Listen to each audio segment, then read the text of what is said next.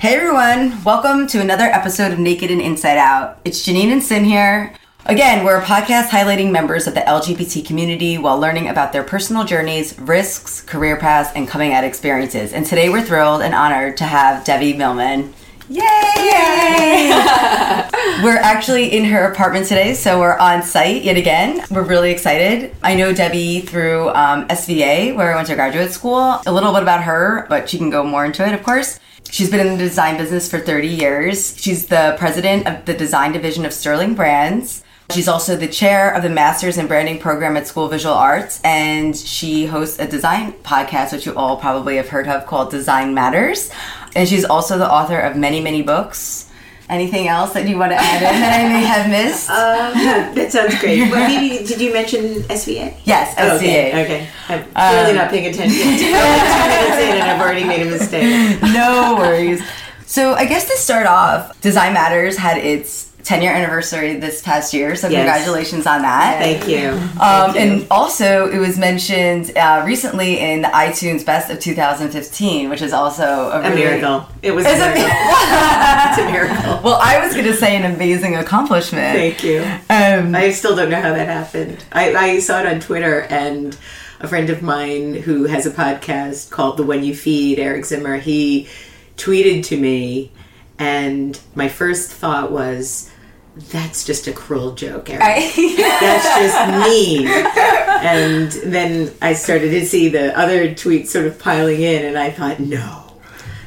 You're like, this is real. Wild. Yeah, and it came at a time where I'd actually literally been walking around talking to myself saying, I really need something good to happen to me. I really, really need something good to happen to me. I need something good to happen to me. And then this amazingly good thing happened to me. You put it in the universe.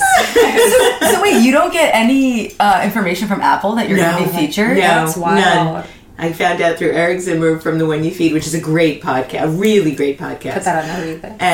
And that's how I found out. That's amazing. Yeah. And then I emailed the person I know at iTunes, but... And all he wrote back was thank you, and I think with a smiley face or something.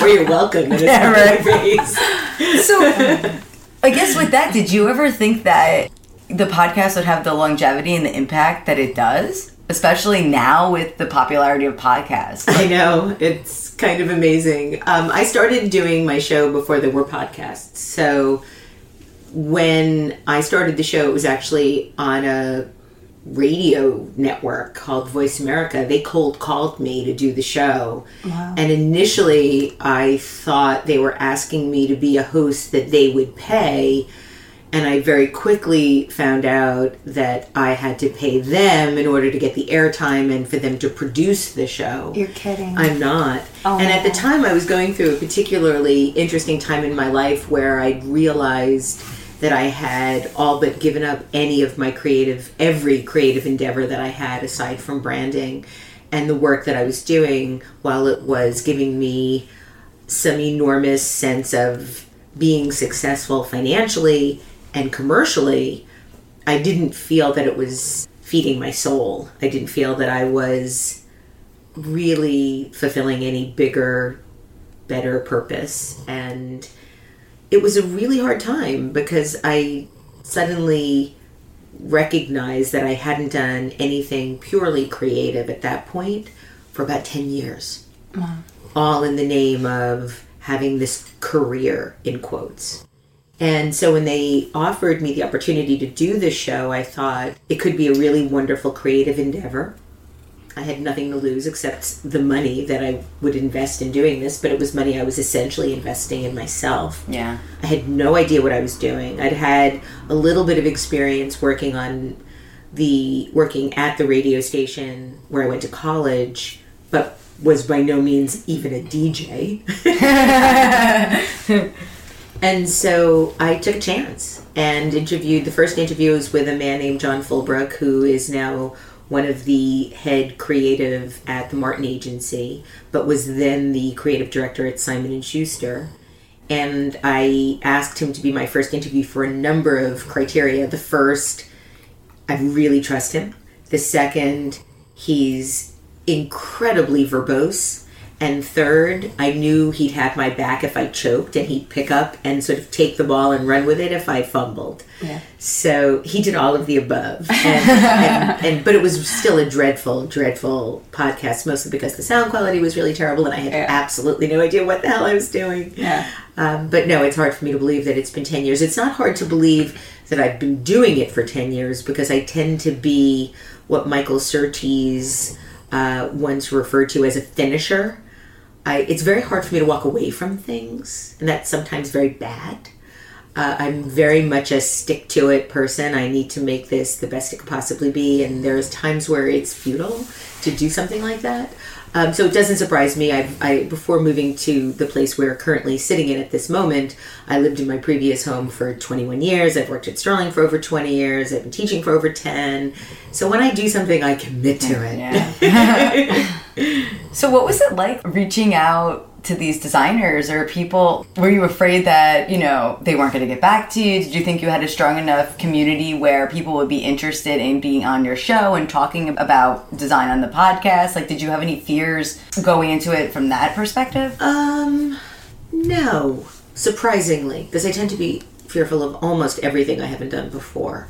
At that point in my life, I was part of the New York chapter of AIGA. I was on the board.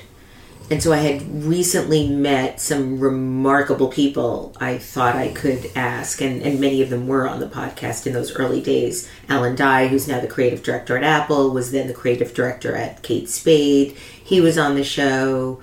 Emily Oberman, who was the previous president, she was on the show. So I went through first the people that I knew and admired, and then I broadened out to people that I knew peripherally or knew of and had a connection to and admired, and then moved to people I didn't know but admired, and now I'm up for anything. If people have suggestions, I'm always up for learning about new remarkable people that I've never heard of, and learning about who they are and understanding their trajectory and their work. But the show has really changed. I mean, it's moved from being a show primarily about design and designers and branding to a show about how people construct a creative life and how they design that, the intent in creating this life for themselves. So while I think it's still appropriate to call it Design Matters, mostly because I am a brand consultant and do understand the value of equity, in some ways it's gone way beyond that and is now really about how to live a creative life or how people live their creative lives. What would you say is interviewing these people is a commonality that you find amongst the interviews that these people are bringing into their creative lives? Is there a common theme? Maybe there's not. I think there's a common theme that is probably already fairly well known, and that is that even the most successful, or maybe especially the most successful people in the world still wake up almost every day with self-doubt. Can I do it again? Will I do it again? Will I do it as good? Can I do it better? I found even in doing the interviews for my first book, How to Think Like a Great Graphic Designer, and I've said this before, but I think it bears saying again, the only two people that didn't have that when I interviewed them was Milton Glaser and Massimo Vignelli. The original. Massimo passed away just in the last couple of years. Milton is well into his 80s at this point, and I think that the common denominator between them is that they are so far along, so advanced in their careers.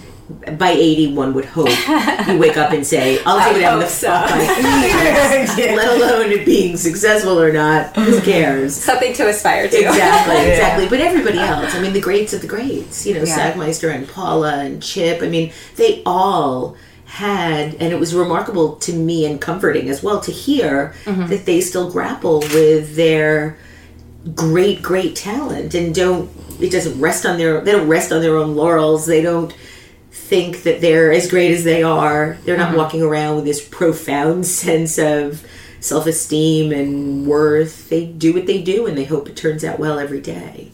Yeah, I mean, I think definitely, as a creative, to have that humility and to be your own best or worst critic, however you want to look at it, is something that you need, I think, to continually grow as a designer or whatever you're doing, that you need that. So it's I guess, having that balance and to keep the motivation? Well, they do it anyway. You see, I think where a lot of people stop is in that fear, in that doubt. Because they have the doubt, they're afraid to do it. The common denominator with the designers that I've interviewed is they have the doubt, but they do it anyway. So this gets back to something I also love to talk about, which is confidence and courage. A lot of people think that what you need to do it anyway is confidence. No. What you need is courage. And that comes from Dani Shapiro, who I interviewed. And this was actually something that she said after the interview was over, and I wish that I'd captured it on tape, where we were talking about what you need to succeed, and we were talking about the role of confidence, and she said that she thought confidence was highly overrated, and that most overly confident people are kind of jerky. Yeah. We don't really love being around them. Yeah. It's often compensating for something else. Yeah. Lack of good parenting for first, right? But that what you really need is courage. Because what you need is that ability to step into that self-doubt and do it anyway. And show up anyway. What kind of advice could you give for somebody that's looking like for more courage? Like how to find that courage, you're saying? Yeah. Like You have to make it. You don't find it. It's not like under a rock. You have to make it. You make it by doing it and seeing that it doesn't kill you. And it won't. Yeah. I mean, unless it involves jumping out of planes. 99% of the situations. Right. Yeah. So you have to make it. And you make it by doing it and then doing it again and doing it again. And once you start to build up a pattern of being able to do it, forget whether or not it's successful, just the ability to successfully complete the endeavor. Forget whether or not it's recognized. I mean, recognition and success are also very different things. So if you are able to complete the task, the next time you try it, it becomes easier. Yeah. Maybe marginally, but if you do it enough times, it does. You see the difference. what is recognition compared to success for you? I think success is the successful completion of something that you want to do. You have succeeded at completing this task. You could be successful at completing the task of laundry. You can be successful at completing the task of a visual essay. You can be successful at completing the task of writing a book, creating a podcast, making something. And I'm happiest when I'm making things. I could be making a podcast, I could be making a lesson plan, I could be making a book, a piece of art, whatever it is. If I'm making it, I'm happy. That to me is success. If somebody recognizes it as valuable, that's even better because I feel somehow acknowledged at doing this thing. It makes me feel good, but that's very egoic. You know, that's from an ego point of view. One should be able to feel successful in the completed task or in the act of the task, which is really the most joy for me. Once you're done, I remember reading 100 Years of Solitude. The first time I read that book, I never wanted it to end because I loved reading it so much that I couldn't imagine what my life would be like when I finished it. And isn't that like, that's art right there. Yeah. That's art. I didn't want the book to end. I didn't want the task to be complete. Successful reading of the book. But I did. You just have to read it again then. So recognition, I think, comes from wanting to be acknowledged and having done something well. Success comes from being able to do what you want to do and be in the act of doing it and be able to do it again. So then speaking about success, like flipping it and talking about failure, I've listened to like some of your podcasts, touch base on this, or other interviews you have been on. And I think it's interesting, like your take on failure. And I mean, you have your hands in a lot of projects and you're doing so many things. And most of them, if not all of them, I feel like you have been successful at. Is there a time in any of these, have you experienced a sense of failure, even though it wasn't necessarily an exact failure? And how do you view that as a whole? I've radically changed my views on failure lately. And I've been talking to a lot of people about this. I actually think that we're in a cultural moment in this zeitgeist of failure appreciation. everybody's failing fast and failing forward and failing furiously, and there's all these failures that people are now being applauded for having failed at. Yeah. And I think that failure is very much self-generated. Mm-hmm. It's something that you decide, for the most part, to stop doing because you haven't reached the level of success that you needed or wanted, whether it be funding, whether it be effort, whether it be ego. There are any number of things. But you basically decide, I've now decided to stop. I failed at getting into these schools. I am no longer applying to college. I failed at this love affair. I am giving up on this person. I failed at losing weight. I'm going to eat whatever I want. Right? I think that's the best. The more damaging experience, the more painful, I don't know if it's more damaging, the more painful experience is rejection. Because in many ways, you don't have a choice when you're rejected. I've been rejected from this situation. I have been deemed unworthy. I have been deemed not good enough. And that is not necessarily in your control. That's the part that gives you the heartbreak. We can, I think, really rationalize away failure. Well, I decided at that point I'd put enough money into that. Yeah. I decided I was going to go a different direction. It's very much, I made the decision. The marketplace wasn't quite ready for us. Whatever it is we want to tell ourselves. Yeah. It doesn't, especially now, involve quite the same stigma or shame that rejection does. Very few people talk open-heartedly about being dumped. Very few people talk open-heartedly about the number of schools that outright rejected them or objected to them. Freudian slip, right? Yeah. You hear the occasional story of people that wallpaper their bathrooms with their rejection letters. By then, they're usually successful. So I think that rejection has a lot of shame associated with it, and therefore it's the more damaging emotion. And so I've been thinking a lot about that lately. And how do you overcome that? Because I haven't really failed as much as I've been rejected. And I've been rejected over and over and over and over again. So many times I can't even list them all. By jobs, by schools, by people. You have no idea.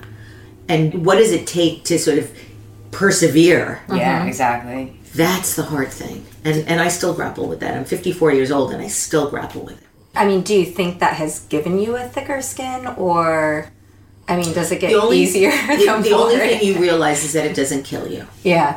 There's a book that just came out by Myra Kelman called Beloved Dog, and she writes in the book about how when her husband Tibor died, she thought the world would end, and it didn't. Mm-hmm. Yeah. Myra, yes. Let's have a moment just to acknowledge and bow down to the great Myra Kelman. Yeah. No one in the world like her. I read that and my world stopped for a second because I was experiencing tremendous grief at that point. And it's true. We had a course with her, fortunately, in grad school, and I would call it my therapy. Yeah. Because we'd go to her beautiful apartment. She had these bowl of clementines. I'm not even kidding. Every time I see a clementine, I think of her. And it's just just sitting in her presence and just hearing her and just talking about it was just it was like a therapy session. Yes. It was incredible. So with this said, I'm going to read a quote that you were interviewed in The Great Discontent, which I think kind of ties into this. Mm-hmm. So you state, my first 10 years after college were experiments, rejection, and despair. I knew that I wanted to do something special, but frankly, I didn't have the guts to do anything special. When I graduated, I didn't feel confident enough, optimistic enough, or hopeful enough to believe that I could get what I really wanted. I wasn't living what I considered to be my highest self. In fact, I was probably living my most fearful self. So with that said, and sort of where you are now, do you feel like you had to go through those sort of, I guess, quote unquote, I don't want to call them failures since we just had the whole conversation about that, but these sort of... The rejections. Yeah, the rejections. Sure. These parts in your life where you're obviously not feeling 100% like, yes, I can do it, I'm amazing, you know? I like, never think that. Yeah, like, how... Because, I mean, you're incredibly successful now. I mean, maybe you were even successful then, and you just, you know, I mean, how do you think that you just kept going and persevering, and do you think these experiences led you to who you are today? I absolutely think that the experiences led me to who I am today, but I also think that I tell myself that to make sense of the past. It would be pretty disappointing if they didn't. What would be the purpose? But I've had a year where I underwent a tremendous amount of grief. My dad died, and I moved, and there are just so many things that I could list. And there were moments where I really felt like I couldn't bear the grief. And to comfort myself, I think I said to myself over and over, well, this is a rebuilding year. This is a year where everything is changing. And I'll look back on this year as a watershed year in the same way I can look back at 2003 and say, everything changed in 2003 and everything changed in 1994. And I can look back on those years and say, oh my God, the last time I went through this much grief was then, and look what happened after that.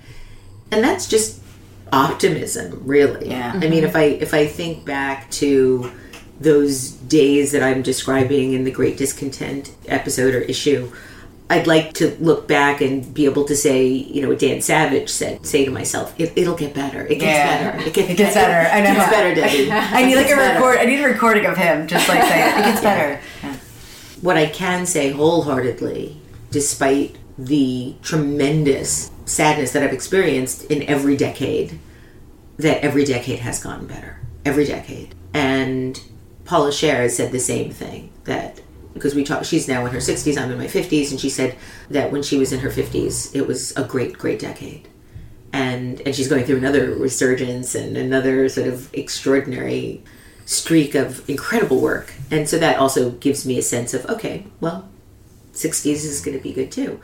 I'm not halfway through my 50s yet, so I am telling myself that, well, I'll look back on this year as one of those years that changed everything, and that was what needed to happen. Now, whether or not that's true from what would an astrophysicist say? What would a cosmologist say? You know, that's a load of crap we tell ourselves to make sense of the world. I'll still go with a load of crap. Me too. I'm on that spaceship. So what do you do to rejuvenate? Like sleep. Really? Yeah. I'm a big sleeper. I love to luxuriate in bed. This morning I ate breakfast in bed, and I like to just lounge. I love to putter, and I recharge by spending time by myself, reading, watching Law & Order SVU reruns. Yes. Olivia Benson. Stabler and Olivia, right? The original Just Olivia. Just Olivia. And I spend a lot of time hanging out with my dogs and doing art and thinking and puttering. That's how I recharge. But I am a big sleeper. I like to get a lot of sleep. Me too. Well, sleep is when we regenerate our brains. Yeah. Our brain cells regenerate, our bodies are regenerating. And a lot of people ask me if I sleep, as if the ability to get things done means that you're sacrificing sleep. And I say, no, not at all. I think it's the opposite. I think I have enough energy to do things, enough clarity to complete things because I get enough sleep. Mm-hmm. Yeah. And to be efficient. Yeah. When you're doing them. Yeah. I mean, speaking of your projects, are you working on any new or current projects? I just finished doing the design of the poster for National Poetry Month 2016, which is in April. I was going to ask, what is it? It's in April, and I've been aware of this poster for at least 10 years. The poster's come out, I think, for at least 20 or maybe 30 years. It was on my bucket list of things that I wanted to do some point in my life. And Chip Kidd wrote me this year and said, honey, would you do me a favor? Would you be interested in doing this? Please, please. And I wrote back, you just made my life. You don't even have to say please. you're like, just yes! made my life. So I put my heart and soul into it. I That's worked on it for amazing. about a month. I just submitted it on Friday. Oh, amazing. Very, very, very excited about it. I think it's the best that I could have done, so I feel good about that. So now I'm starting to work on a limited edition set of notebooks for Baron Fig. I don't know if you're aware of Baron Fig. I don't know Baron. They're a better moleskin. It was a gentleman named Joey Cofone, who also graduated from SVA, one of the new visual artists of Print Magazine this past year, did a Kickstarter a couple of years ago creating this new notebook that when you open it, it actually lays flat. Oh, brilliant. Yeah. Oh, that's So amazing. every page lays flat. Yeah. It doesn't fly up. And so it's remarkable for doing artwork because the page isn't, it doesn't continue, especially if you're a lefty like I am, Yeah. it's not slapping into your arm. Oh. So I'm a big fan of the notebooks, and he reached out and asked me if I'd be interested in doing a limited edition. And so I'm working on that. It's called Askew, and I'll leave it at that. But I'm very, very happy to be doing that. And I'm also working on a new book, which will be out in April. And the book is called Why You? And it's very much about sort of flying in the face of rejection and creating a living doing what you love. So did you ever think you'd be writing about such personal things? I feel like you're very creative, right? You have all these creative journeys you have, but you're also giving so much amazing advice to people through your personal stories. It's very interesting because I would say that I'm a very, very private person until I'm ready to share. And then when I'm ready to share, there's very little I won't reveal. It's the same way I approach change. I'm terrified of change. I'm terrified of things being different. But once I make up my mind that I have the courage to do it, I never look back. And then when I do, I wonder, what the hell was I worried about? Yeah. Why was I so scared? Why did it take me 20 years to do that? Yeah. Why did it take me 50 years to do that? Yeah. And then it's almost as if that fear never existed. Yeah. It just goes right off your shoulder. But I it's know. profound Yeah. while I'm in it. Yeah. I can completely relate. And it holds me back from everything. Is it the thought process that you need to I don't walk know. yourself- I mean, I'm the same way too. Yeah, so I recently just... made a huge change professionally in my work life. And I talked to my therapist about it, and I'm like, I think I'm gonna commit to doing this and alert my partners.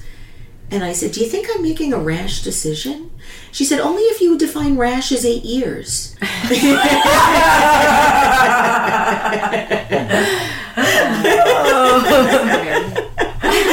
said it with all the sincerity in the world. Yeah. And you're just like, wow. Like a light bulb goes off, right? It's incredible.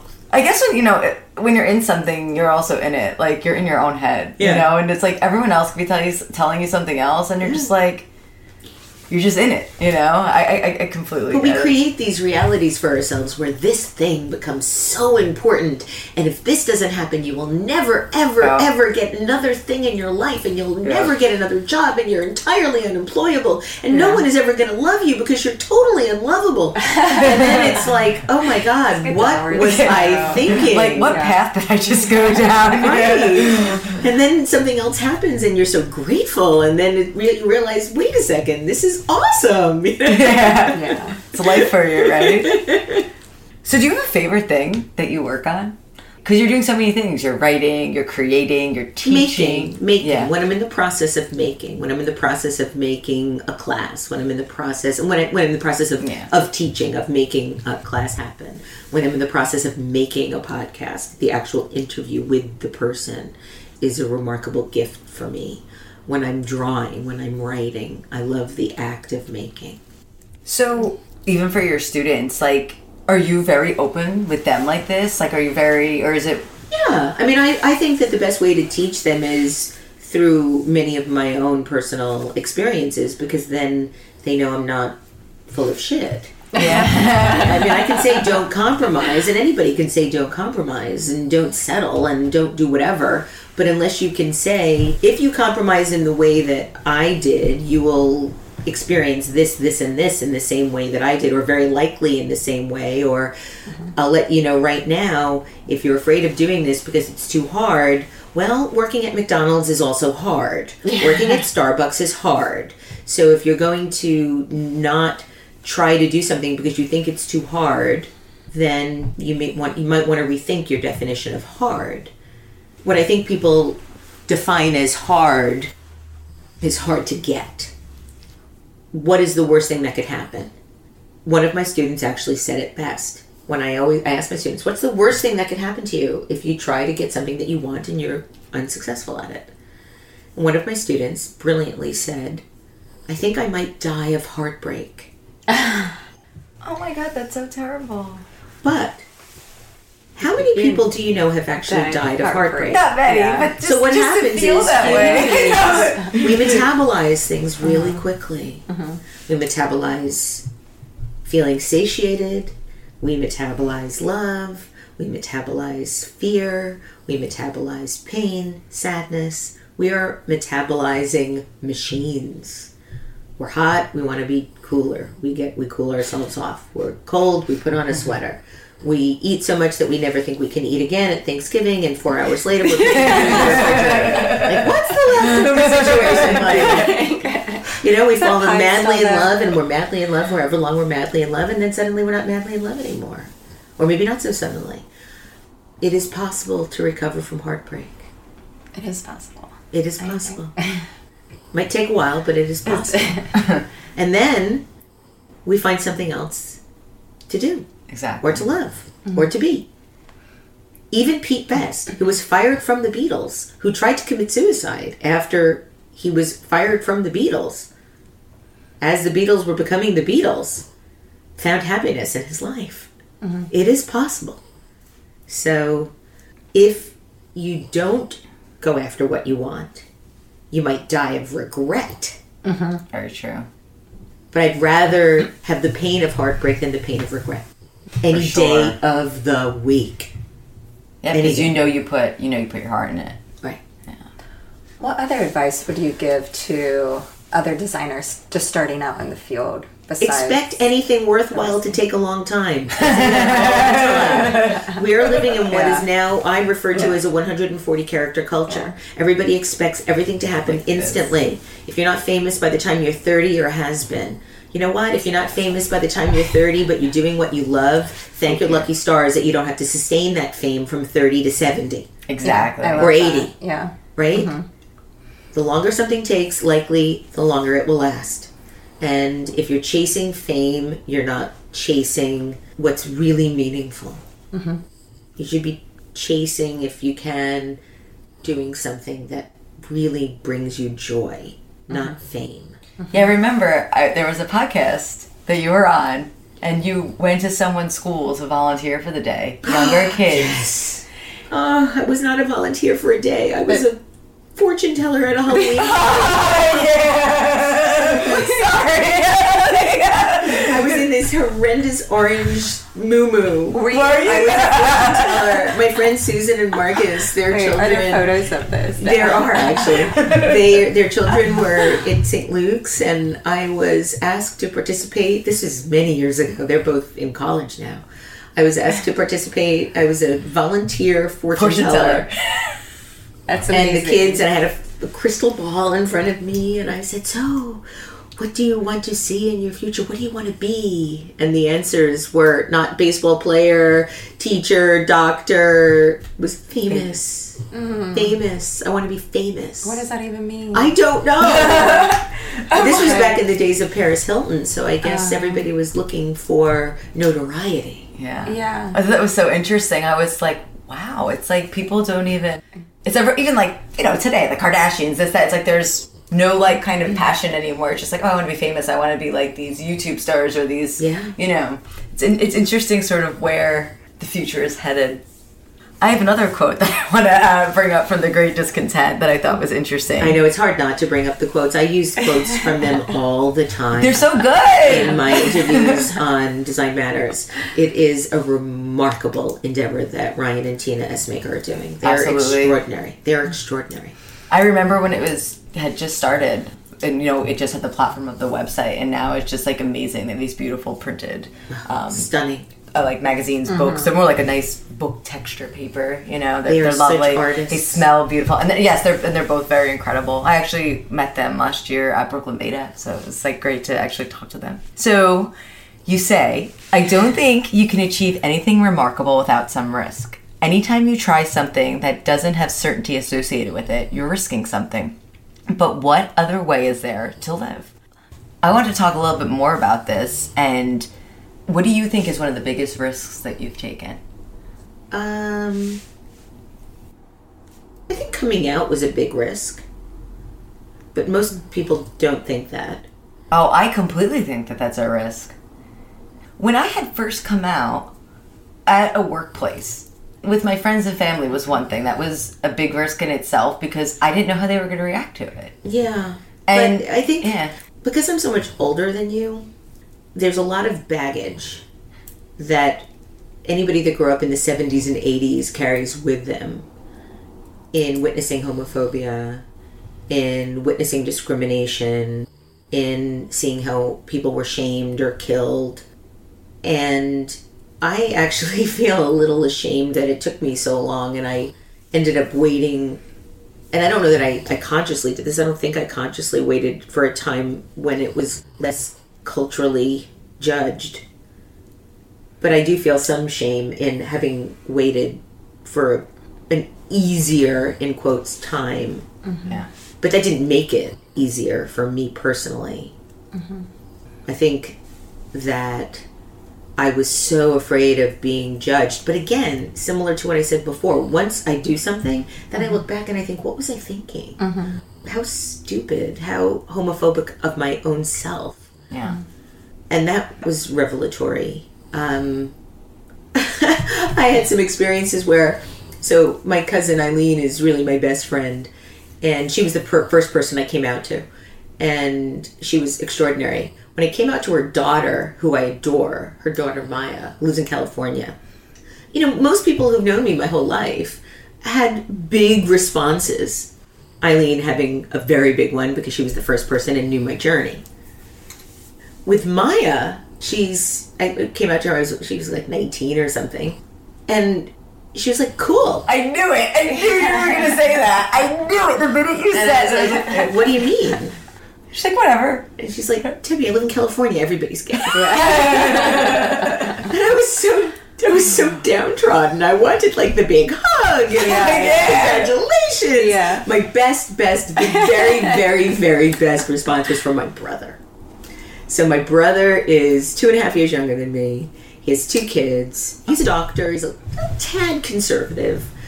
I was still very new at the coming out thing because it was my brother, so he was right in the top of the list. Of course, right? Yeah. And I was really worried that he would think I would be a bad influence on his kids. Yeah. And I don't know, it was crazy.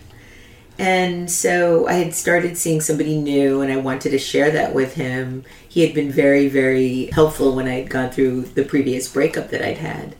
And so I gave myself a deadline. I'm like, by this day, I'm telling this is when I'm telling Larry. This is when it's going to happen. I'm telling Larry and Jane. So I had decided it would be that day. They live on Long Island. I'd gone out to visit them. Oh, God. The kids after dinner. So I spent the whole day waiting. You're just torturing yourself. So it was after dinner. The kids had TV time after dinner. So they were watching Mickey Mouse and Minnie Mouse. Jane was washing the dishes. My brother was doing the recycling. I was clearing the table. And there I am with 2 plates. Like, Jane, Larry, I have something I want to tell you. Jane, like, with the rubber gloves, stops mid-wash. My brother is holding 2 bottles to be recycled. Like, freeze frame, moment in time. They look at me in terror. They think I'm going to tell them I have cancer. Yeah. Oh, my God. I know. Yeah. Right? So I start out by saying, I'm seeing someone new. And then rush of relief. Yeah. Yeah, then Jane turns the water off, and Larry puts the recycling down, and they're like, great, tell us everything. And I'm like, and it's a woman. My brother, without missing a beat, looks at Jane and says, I told you. It's so funny. I get that all the time too. I knew it. Like, how My did brother. So, it's happened since that time, really. But it's been a long journey of developing my relationships with both Eileen and Larry. But I've become even closer with them. And I would say that my brother and my cousin are my best friends. Yeah. Isn't that amazing? Yeah. No, it's funny how it is. They're my best friends. I think that, well, at least for me, like a part of it is I feared it so much, right? And I didn't want to tell anyone. And then it's like, yeah, exactly. I'm in my head. Yeah, but I still, and I think it's, I battle my own homophobia, although I have the opposite response with other people. If somebody I know is gay, I like them more. Yeah. But for myself, I judge myself. Yeah. And that comes from decades of socialization and cultural discrimination and my own sense of shame, of which I have for a lot of different things, not just anything to do with who I'm interested in romantically. Yeah. I mean, plus I think too, it's like you're so close to these people, you care about how they react, right? And like I care a lot how people I care a lot about how people react about everything. Yeah, exactly. Did the cashier at the Walgreens think I was mean? I hope she didn't think I was being mean when I was, whatever, Yeah. Yeah, but like I was saying before we started recording, I do think though it's great, that you are out, and that in the design community especially, there are not many women that are open about these things, and you're someone to look up to. So I think it's really great. I mean, I don't know that people aren't necessarily open. I just don't know that there are many of us. That's true too. Yeah. But there are more and more. So one of the other questions that I have, what for you has been one of your favorite projects that you've worked on to date? That's an easy answer. And that's the work that I've done with the Joyful Heart Foundation, with No More. So my work with No More, we band together this group of high-powered female executives to put together a platform that we hoped could turn into a movement to help eradicate sexual assault, domestic violence, and child abuse. All very, very important topics to me and to the world. And so I was tasked with working on the brand, developing the identity, the positioning, the tagline, the name, everything. That's and great. So I worked with a woman named Christine Mao, who is a global design director at Kimberly-Clark, and a number of other extraordinary women, Miley Zambuto, the CEO of Joyful Heart Foundation, Jane Randall, an extraordinary group of women. And we created this platform. And No More was developed. And it took off. So I worked on developing the mark, the blue vanishing point. And then Miley Zambuto and Mariska Hargitay, and Mariska Hargitay is Olivia Benson. Yes, like Olivia! Sorry, I'm really excited. Yes. They asked me if I'd be interested in helping Joyful Heart Foundation. So I've been working very closely with them. Meeting Mariska So wait a minute. Yeah, I know. Wait a minute. Yeah. So you know Olivia Benson in real life? Well, yes. Or of her. That's No, amazing. I do. I know her husband, who is one of the most remarkable people on the planet. And so I've been working really, really closely with them, with Peter Herman and Miley and Mariska and the board of the Joyful Heart Foundation, who are fully committed to transforming the way society responds to these issues. It's amazing. And That's so, incredible. yeah, that is the most, it makes my entire life make sense. This work makes my entire life make sense. And so it is among the most important things that I do, and by far my most favorite project. So my other question, aside from working with, or projects or people that you're working with, to your favorite thus far, or I guess who is the dream person that you would want to interview for Design Matters? Who is the dream person I want to interview for Design Matters? I have a lot of dreams. I'd love to interview Hillary Clinton. I'd love to interview Joan Didion. I'd love to interview Edie Windsor. I would have loved to have interviewed Susan Sontag. That's good. Yeah. You gave me plenty of ideas. On and on Yeah. and on. I mean, you've had I some have an pretty incredible Yeah. season coming up. So Alison Bechdel, who wrote Fun Home and Dykes to Watch Out For. Yes. We're interviewing her. Great. Fun Home is amazing. Yeah. I had front row seats. I wept like a baby. Really? Yes. Okay. Bring the tissue. Bring the tissues. I'm interviewing Roz Chast. So I'm very, very excited about that. I have a great, great season for 2016 planned. I can't wait. But that's the great thing about doing this podcast. If somebody is creative and they're willing, I'll talk to anybody and everybody. Which is great. And some of these people obviously are super known. But there's some people that maybe I didn't know about, or, you know, and it's exciting to just be like, oh, wow, like, I'm discovering something new, Yes. right? Yes. And I think that's, like, one of the most exciting things, Yeah. especially about your podcast. With painting your own legacy, what would it look like, and how would you be remembered? I feel like you're doing everything so amazing, but is there any one area you want to, like, tap into? Well, I feel like I'm just getting started. Yeah. And I'm really just beginning to understand the value of what I know about branding and how that knowledge could actually make the world a lot better place to be in.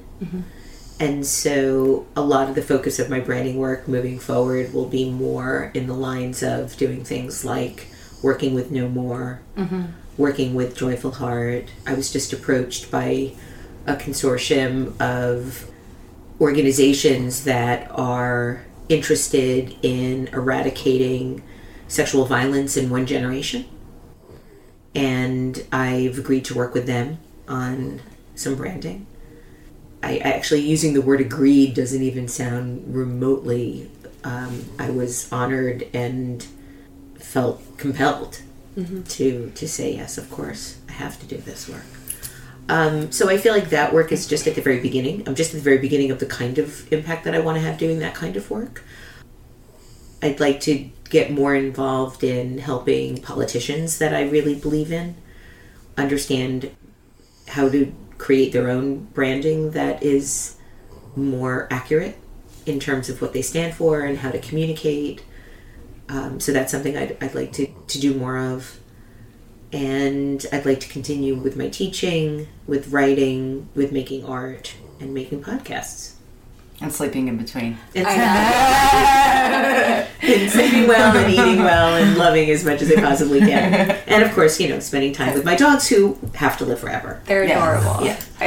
The snoring, for anybody that might hear it in the That's background, is Scruffy, who's somewhat noisy in his nocturnal habits. Taking a sweet little nap. They both are. With that said, I think that's it, at least for me. Thank you so much for coming on.